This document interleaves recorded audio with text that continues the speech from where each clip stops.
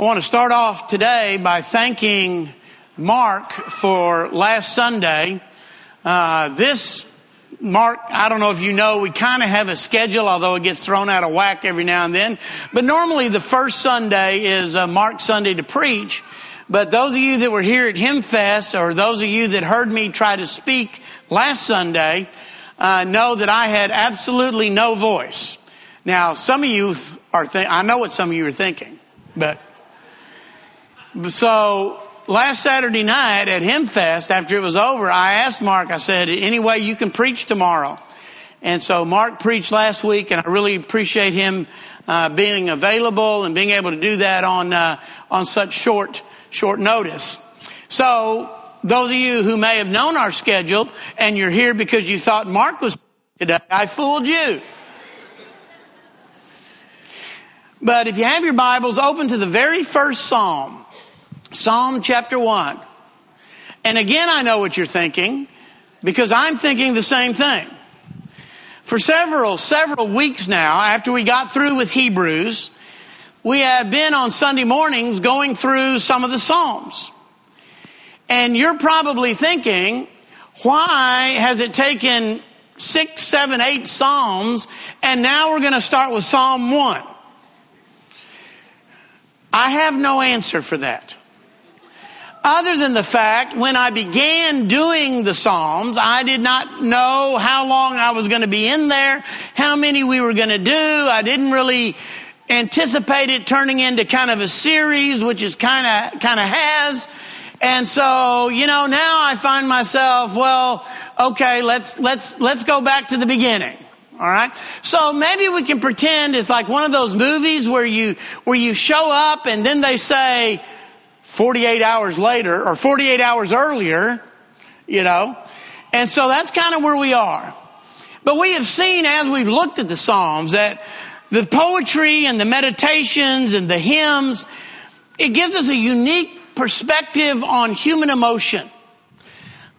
We've seen confusion on the part of God's people. We've seen anger on the part of God's people. We've seen joy on the part of God's people. We've seen, the idea of needing encouragement and praising God for being our rock and our shelter and all these different things. And we see all of these human emotions in the Psalms. And that's why I enjoy going through them, because whether it's David or one of the other psalmists, I feel like, depending on where I am at that particular moment in my life, a particular psalm has more meaning at a particular time. Because there are times when I need to be encouraged and reminded of what God has done for me. There are times when I'm frustrated and confused and don't understand why God is working in a particular way or not working in the way that I thought or think that he should. Or times that I just want to vent a little bit, and we see that. The first psalm would have been really good to do at the very beginning, because it is an excellent opening to the entire collection. And it really sets the stage for life in general. And it really sets the stage for many of the other psalms, some of which we've read and some of which we have not yet. So if you would, Psalm chapter 1, or the first psalm. Blessed is the man who does not walk in the counsel of the wicked, or stand in the way of sinners, or sit in the seat of mockers. But his delight is in the law of the Lord, and on his law he meditates day and night. He is like a tree planted by streams of water, which yields its fruit in season, and whose leaf does not wither. Whatever he does prospers. Not so the wicked. They are like chaff that the wind blows away. Therefore the wicked will not stand in the judgment, nor sinners in the assembly of the righteous. For the Lord watches over the way of the righteous, but the way of the wicked will perish. This psalm very concisely portrays the duality or dualness of life. It is a psalm of contrast. It is a psalm of choice. It reminds me, you remember at the end of Moses' life, he goes up and he's addressing the children of Israel. And he says to them, I present to you this day, what do you want? Life or death? I'm giving you a choice. And we think to ourselves, do we not? Well, that's a no-brainer. That's an easy choice. You can either have life or you can have death. And all the Israelites probably looked at Moses like you and I might have looked at him. Duh. We choose life. And Moses says, really? Really? Well, then you're going to do what God tells you to do. And we know that it wasn't long after they entered the promised land that they chose death. Because they chose not to do what God wanted them to do. Joshua, at the end of his life, says, I choose, I offer before you blessings or cursings. Or curses. Or cursings. Can it be cursings? We're going to make it cursings this morning. Blessings and cursings. Which do you want? And again, the people said, oh, we want the blessings. We want to be blessed by God. And Joshua said, well, then you need to do what God says. And they don't. And eventually they choose the cursings or the curses, as the case may be. You remember at the very end kind of the Sermon on the Mount, in what we would call the invitation. Jesus is kind of wrapping it up and he says, you know what? There's two roads. One is broad and it leads to destruction. One is narrow and it leads to life. Which one are you going to choose? Which one are you going to choose? And if we were there listening to Jesus, we would all say, I'm going to choose the narrow way. I'm going to choose the way that leads to life, not the one that leads to destruction. But then the choices we make every day in our lives kind of says we made another choice, perhaps. Maybe we chose the other road. He talked about, Jesus did, the wise and the foolish builder. Are we going to be the ones who hear the words of Jesus and put them into practice? And be like the wise builder who built upon the rock? Or are we going to hear what Jesus says and not put them into practice and be like the foolish builder who builds his house on the sand and it came down with a terrible crash? In life, in Scripture, there are two kinds of people. There are the blessed and there are the wicked.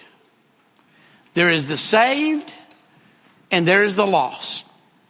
And all throughout the Psalms, in many of the Psalms, we see that duality brought up again.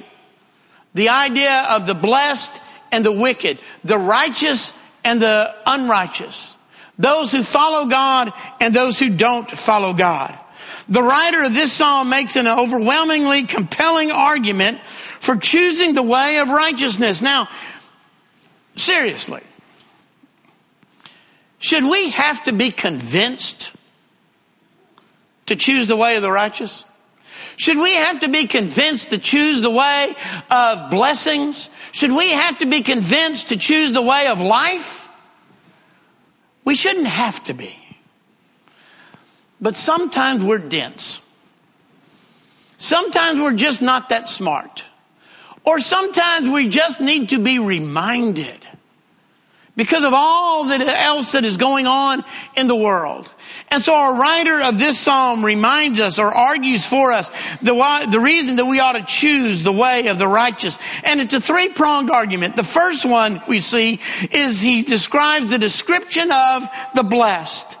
The Psalms begins as a beatitude, similar to what we find at the beginning of the Sermon on the Mount. Remember that?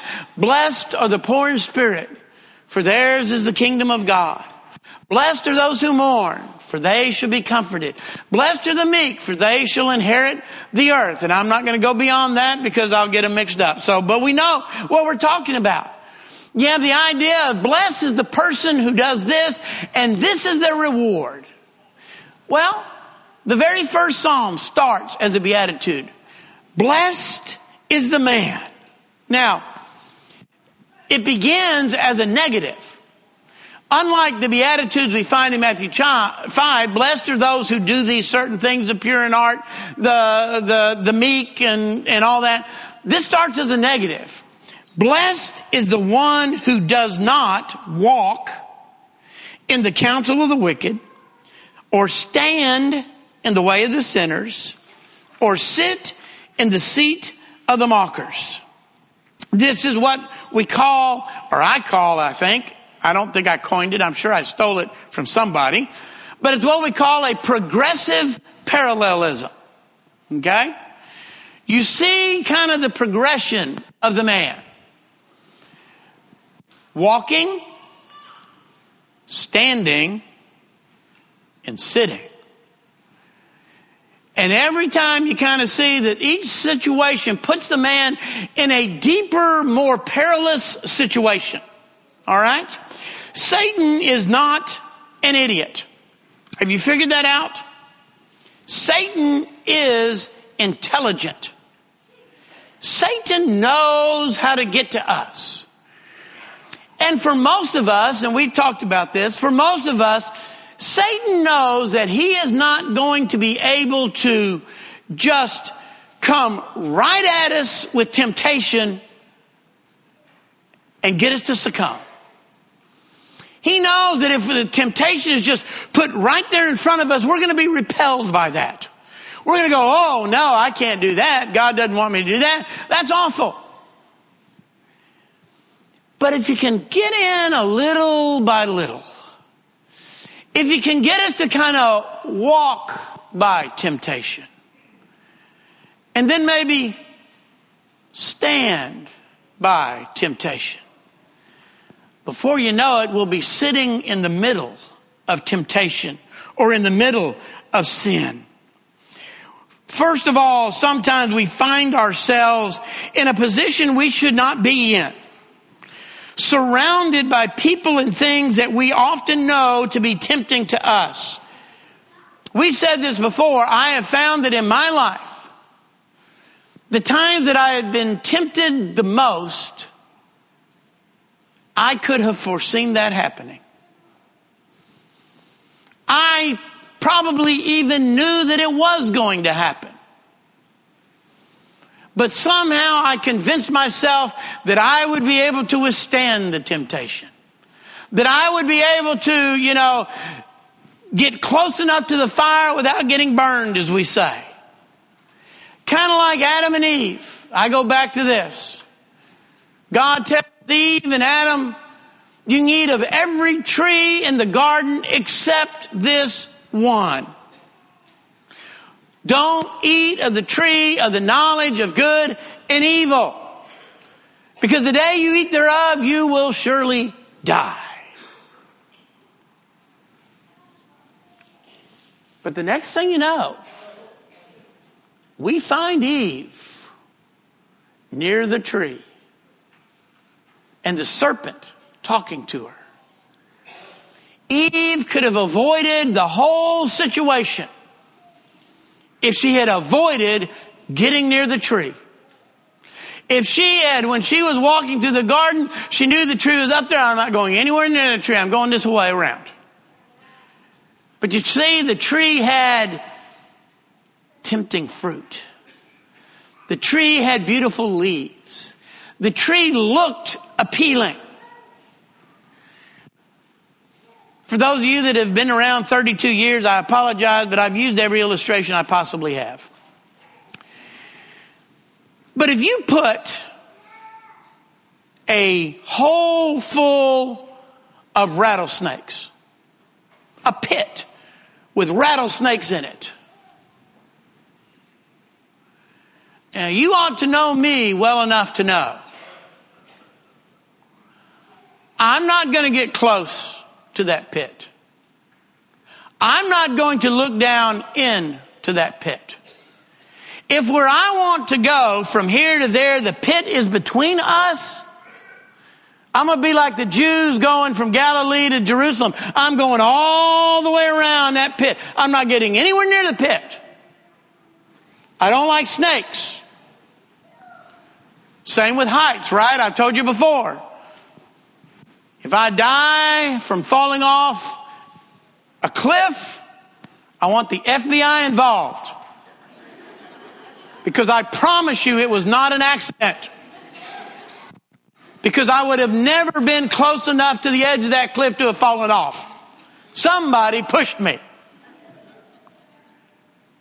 But you see, with sin, because see, sin doesn't look like a pit full of rattlesnakes.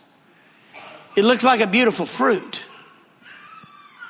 And I've told you before, when I was young, I thought that a mature Christian was the one who could get as close to the line as possible without going over. I've since learned that the real mature Christian is the one who knows to get as far away from the line as possible. We should not be walking in the way of the sinners.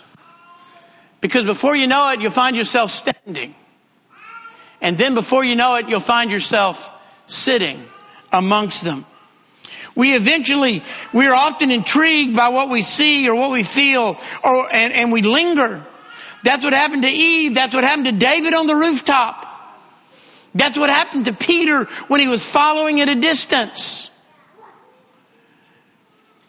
We need to remove ourselves from that situation. You see, David and Joseph were kind of in similar situations, right? They were kind of being led astray by their physical attraction or whatever was going on. David sees Bathsheba bathing on the rooftop. All it would have taken was a whoops and go back into the palace. But apparently not. David lingered. David inquired. And then before you knew it, David sinned. Joseph, on the other hand, is pursued by his boss's wife. And he stood strong as long as he could. But when he knew he couldn't stand strong anymore, he just ran out. Just fled. Sometimes that may be what we need to do. Just flee the situation. Just get ourselves out no matter what it takes. But if we linger around, if we get too close, eventually we end up in the middle of sin as if we had been there all along. You remember the story of Lot and Abraham, and the pastures they were in couldn't support both families anymore. And so Abraham said to Lot, you choose wherever you want to go, and I'll go the other way. And it says that Lot, what does it say? Pitched his tent near Sodom. Pitched his tent near Sodom. And oh, by the way, it adds after that, and the men of Sodom were exceedingly wicked. The next time we find Lot, he's built him a house in Sodom. He had pitched his tent near Sodom. But now he is living in Sodom. You see, he'd kind of walked by. He'd kind of stood there a while. And the next thing you know, he was sitting right in the middle of the people of Sodom. The blessed man keeps himself out of tempting situations. And he finds himself, even when he finds himself there and moves along. I was reminded of Proverbs 5 and Proverbs 7. Both of those chapters, Solomon is telling his sons and those who would listen to stay away from sexual immorality. And he's using a metaphor, kind of. He's personifying sexual immorality as this woman, this adulteress, that is calling out to people on the street corner. And in chapter 7 and verse 6, this is Proverbs. He says, at the window of my house, I looked out through the lattice, and I saw among the simple, I noticed among the young men a youth who lacked judgment. He was going down the street near her corner. This is the adulteress. He was going down the street near her corner, walking along in the direction of her house. At twilight, as day was fading, as dark night set in, then out came the woman to meet him, dressed like a prostitute and with a crafty intent. She is loud and defiant, and her feet never stay at home. She took hold of him, kissed him, and with a brazen face she said, and it goes on. And you get the idea that what Solomon is trying to portray here, the young man knew better. The young man was not caught off guard. The young man knew what kind of neighborhood it was. The young man knew what kind of woman this was. But he was still kind of walking by. Well, I'm just going to kind of, look out of the corner of my eye. I'm just going to kind of see what's going on in those kind of places. And then before you know it, he finds himself involved. And that is what the writer of Psalm 1 tells us. The blessed man is not the one who walks, stands, and then sits. But then he also says in the positive way, his delight is in the law of the Lord, and on his law he meditates day and night. How do you view God's commandments? How do you view God's laws and God's statutes? We have certain laws here in this country that I don't like. Just be honest with you. I don't like paying taxes. I don't. I understand what they're for. I appreciate what we have in this country because of taxes. I mean, I get all of that. I get all of that. But I don't like paying taxes. There are some times when I don't like the speed limit. That may shock you. I don't get it, number one. I do not understand why from Gilmer to Big Sandy, the speed limit is 60 miles an hour. And I can go over here to some curvy road like this and the speed limit is 75. If I'm going to Tyler, it is like I am creeping along between Gilmer and Big Sandy. And I got those speed limit signs with the orange around it to let you know speed limit's only 60. Why? I don't get it. I want to go 70 or better. We went out west last year. There were some 80s. Woo! Love that. But there are just certain laws that I follow in this land because I have to. I don't like them. I don't appreciate them. Some of them I don't think are for my own good, even though the government may tell me that. I don't think they're for my own good. How do we view God's commandments? How do we view his statutes? Do we look at them the same way as perhaps we do some of the laws of the land? Well, I don't like that commandment, but God said it, so I'm going to follow that commandment. I wish he hadn't said that. I'll see if I can find me a loophole somewhere. But the writer here says the blessed man is the one who delights in the law of the Lord. Meditates on it day and night. You see, God's commandments are for our own good. He knows us best. And by us, I mean humankind. He created us. He created everything in this world. He knows what is best for us. And his laws and statutes and commands are there because he knows if we will follow them, we will have the best life possible. It won't be perfect. Nothing's guaranteed. Sin is in the world. Nothing's going to be perfect. But we can have the best if we will follow his command. Because when we don't, we can be pretty well guaranteed things are going to get into a mess when we don't follow his commands. So is our delight in the law of the Lord? Our world hates God's command. Our world mocks, our world scoffs, our world tosses them aside. The world ridicules those who would live by them, treats them as opinions, or treats them as narrow-mindedness. Have you seen, we've seen that perhaps bumper sticker or billboard that says, it's the 10 commandments, not the 10 suggestions? I kind of like that. That's a pretty good deal. Yeah. God has a reason for what he says.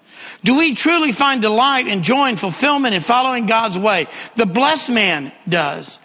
The delight comes from a true and deep understanding that only comes through constant study and meditation. Why do you read the Bible? To prove a point? Or to more fully understand God and his desire for your life?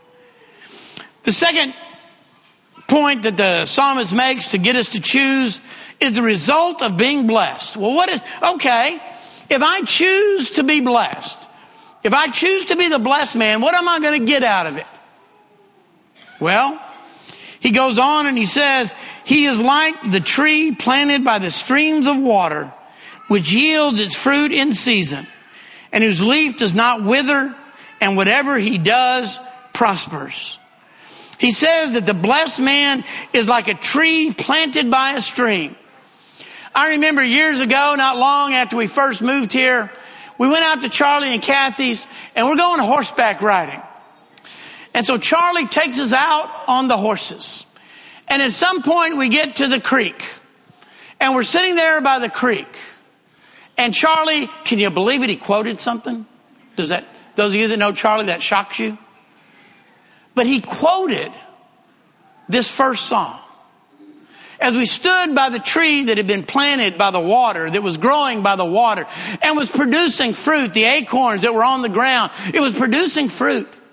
And it says the blessed man is like the tree that is planted by the water, that is getting its nourishment.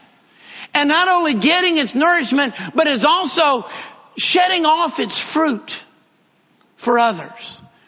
In Galatians 5, we talk about the fruit of the Spirit and how that we ought to be producing that fruit in our lives. Jesus talked about the vine and the branches that produce fruit. That fruit, I believe there, is talking really about other Christians. And as Christians, we ought to be producing other Christians. We are rooted and nourished by God's word and by his power as the source for everything in our lives. And then, like a healthy plant, we produce that fruit. And fruit by producing other Christians by our example in our Christ life walk. So he said, you want to know why you want to be the blessed man? Because you are going to be healthy. You are going to find nourishment. You are going to find prosperity. And you are going to produce fruit. And then, thirdly, he offers and shows what the result of the wicked is. Now, we like the positive reinforcement, right? You know, that's when I went back and took education classes and all that. It was all about positive reinforcement. You know, those of you my age and younger, then there was no such thing as positive reinforcement. You know, it was a lot of negative reinforcement, which I'm not convinced is a bad thing, but that's beside the point. But he comes along and he gives the positive. This is why you want to be the blessed man. Then he comes along and says, this is why you don't want to be the wicked man. This is the negative. And he says here, not so the wicked, verse 4. They are like chaff that the wind blows away. Therefore the wicked will not stand in the judgment, nor sinners in the assembly of the righteous. He compares them to the chaff that is blown away. Now, I'm not a farm person, you know that. But I know enough and I've read enough and I understand the idea about chaff. I guess anything that's kind of a seed, wheat, rice, maybe, oats, things like that. You know, it grows in and it grows in this little pod thing. And you don't want the little pod thing, you really just want the seed thing, right? And so you got to figure out how you're going to get the little seed thing out from the little pod thing. These are technical agronomic agricultural terms, okay? You can quote me on it. Don't Google it though. And so in the olden days, they would take all the wheat that they'd harvest or whatever, and they put it into, a big place, and then maybe they'd have an ox or a cow or whatever go around and around and around and kind of stomp it. And then eventually what happened is, he'd stomp it enough that it kind of separated the seed from the chaff. And then when they would take what they call this big winnowing fork, and they would, on a windy day, and they would take it and they would toss it up in the air, and the seed was heavier than the chaff, and the chaff would be blown off, and the seed would fall back to the ground, so that you'd only have the good seed stuff. And then the chaff would kind of be all raked up, and it would be burnt, because it wasn't good for anything. And our writer reminds us that that's what it's like for the wicked. The wicked is like the chaff that's no good. The wicked is like the chaff that eventually is going to be burned away. In comparison to the tree that is planted and is rooted, this is a theme in the Psalms. We've already seen it 2 or 3 times. When we get frustrated, when we get to the point that we don't understand why are things happening the way they are, why are the wicked being so blessed? Why are the righteous struggling so much? The 73rd Psalm, the writer makes it very personal. God, I don't get it. I've done everything right. I'm as righteous as I can be, and I got all these problems. I got all these things going wrong in my life. And that dude over there is as wicked as they come. He is evil. He is vile. He is disgusting. And look at what he's got. He lives in a mansion. He's got 14 cars. He's got all these different things. But then he says, but then I remembered. I remembered what you've promised me. And I remember what you've promised the wicked. It may not seem fair right now, but you've promised to take care of it in the end. We won't always have it perfect here. It won't always seem just here. It won't always seem right here. But God is the righteous judge. And there is that day of judgment coming. And for those who do not choose the narrow road, for those who do not choose life, for those who do not choose blessings, there will come that final judgment when God will judge the wicked and send them away to eternal punishment. And I've said this before, I don't think that we as Christians ought to look at that day with a sense of satisfaction. I used to. Oh, I can't wait. I can't wait to that day when God's going to judge the world and all them wicked people, they're going to get what they deserve. All those people who've done me wrong. All those people. Boy, I can't wait. I can't wait for them to burn.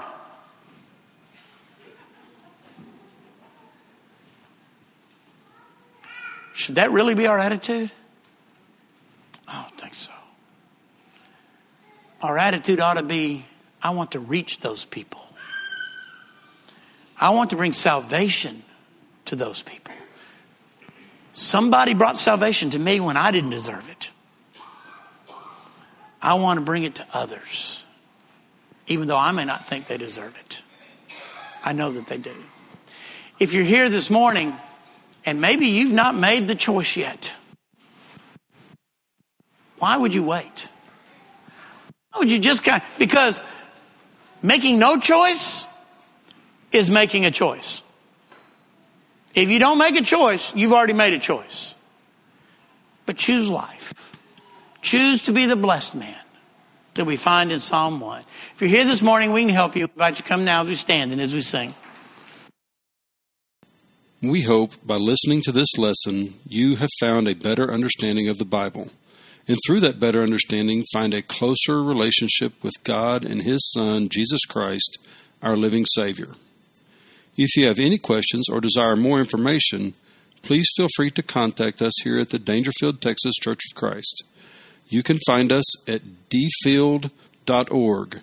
That's DFIELDCOC.org.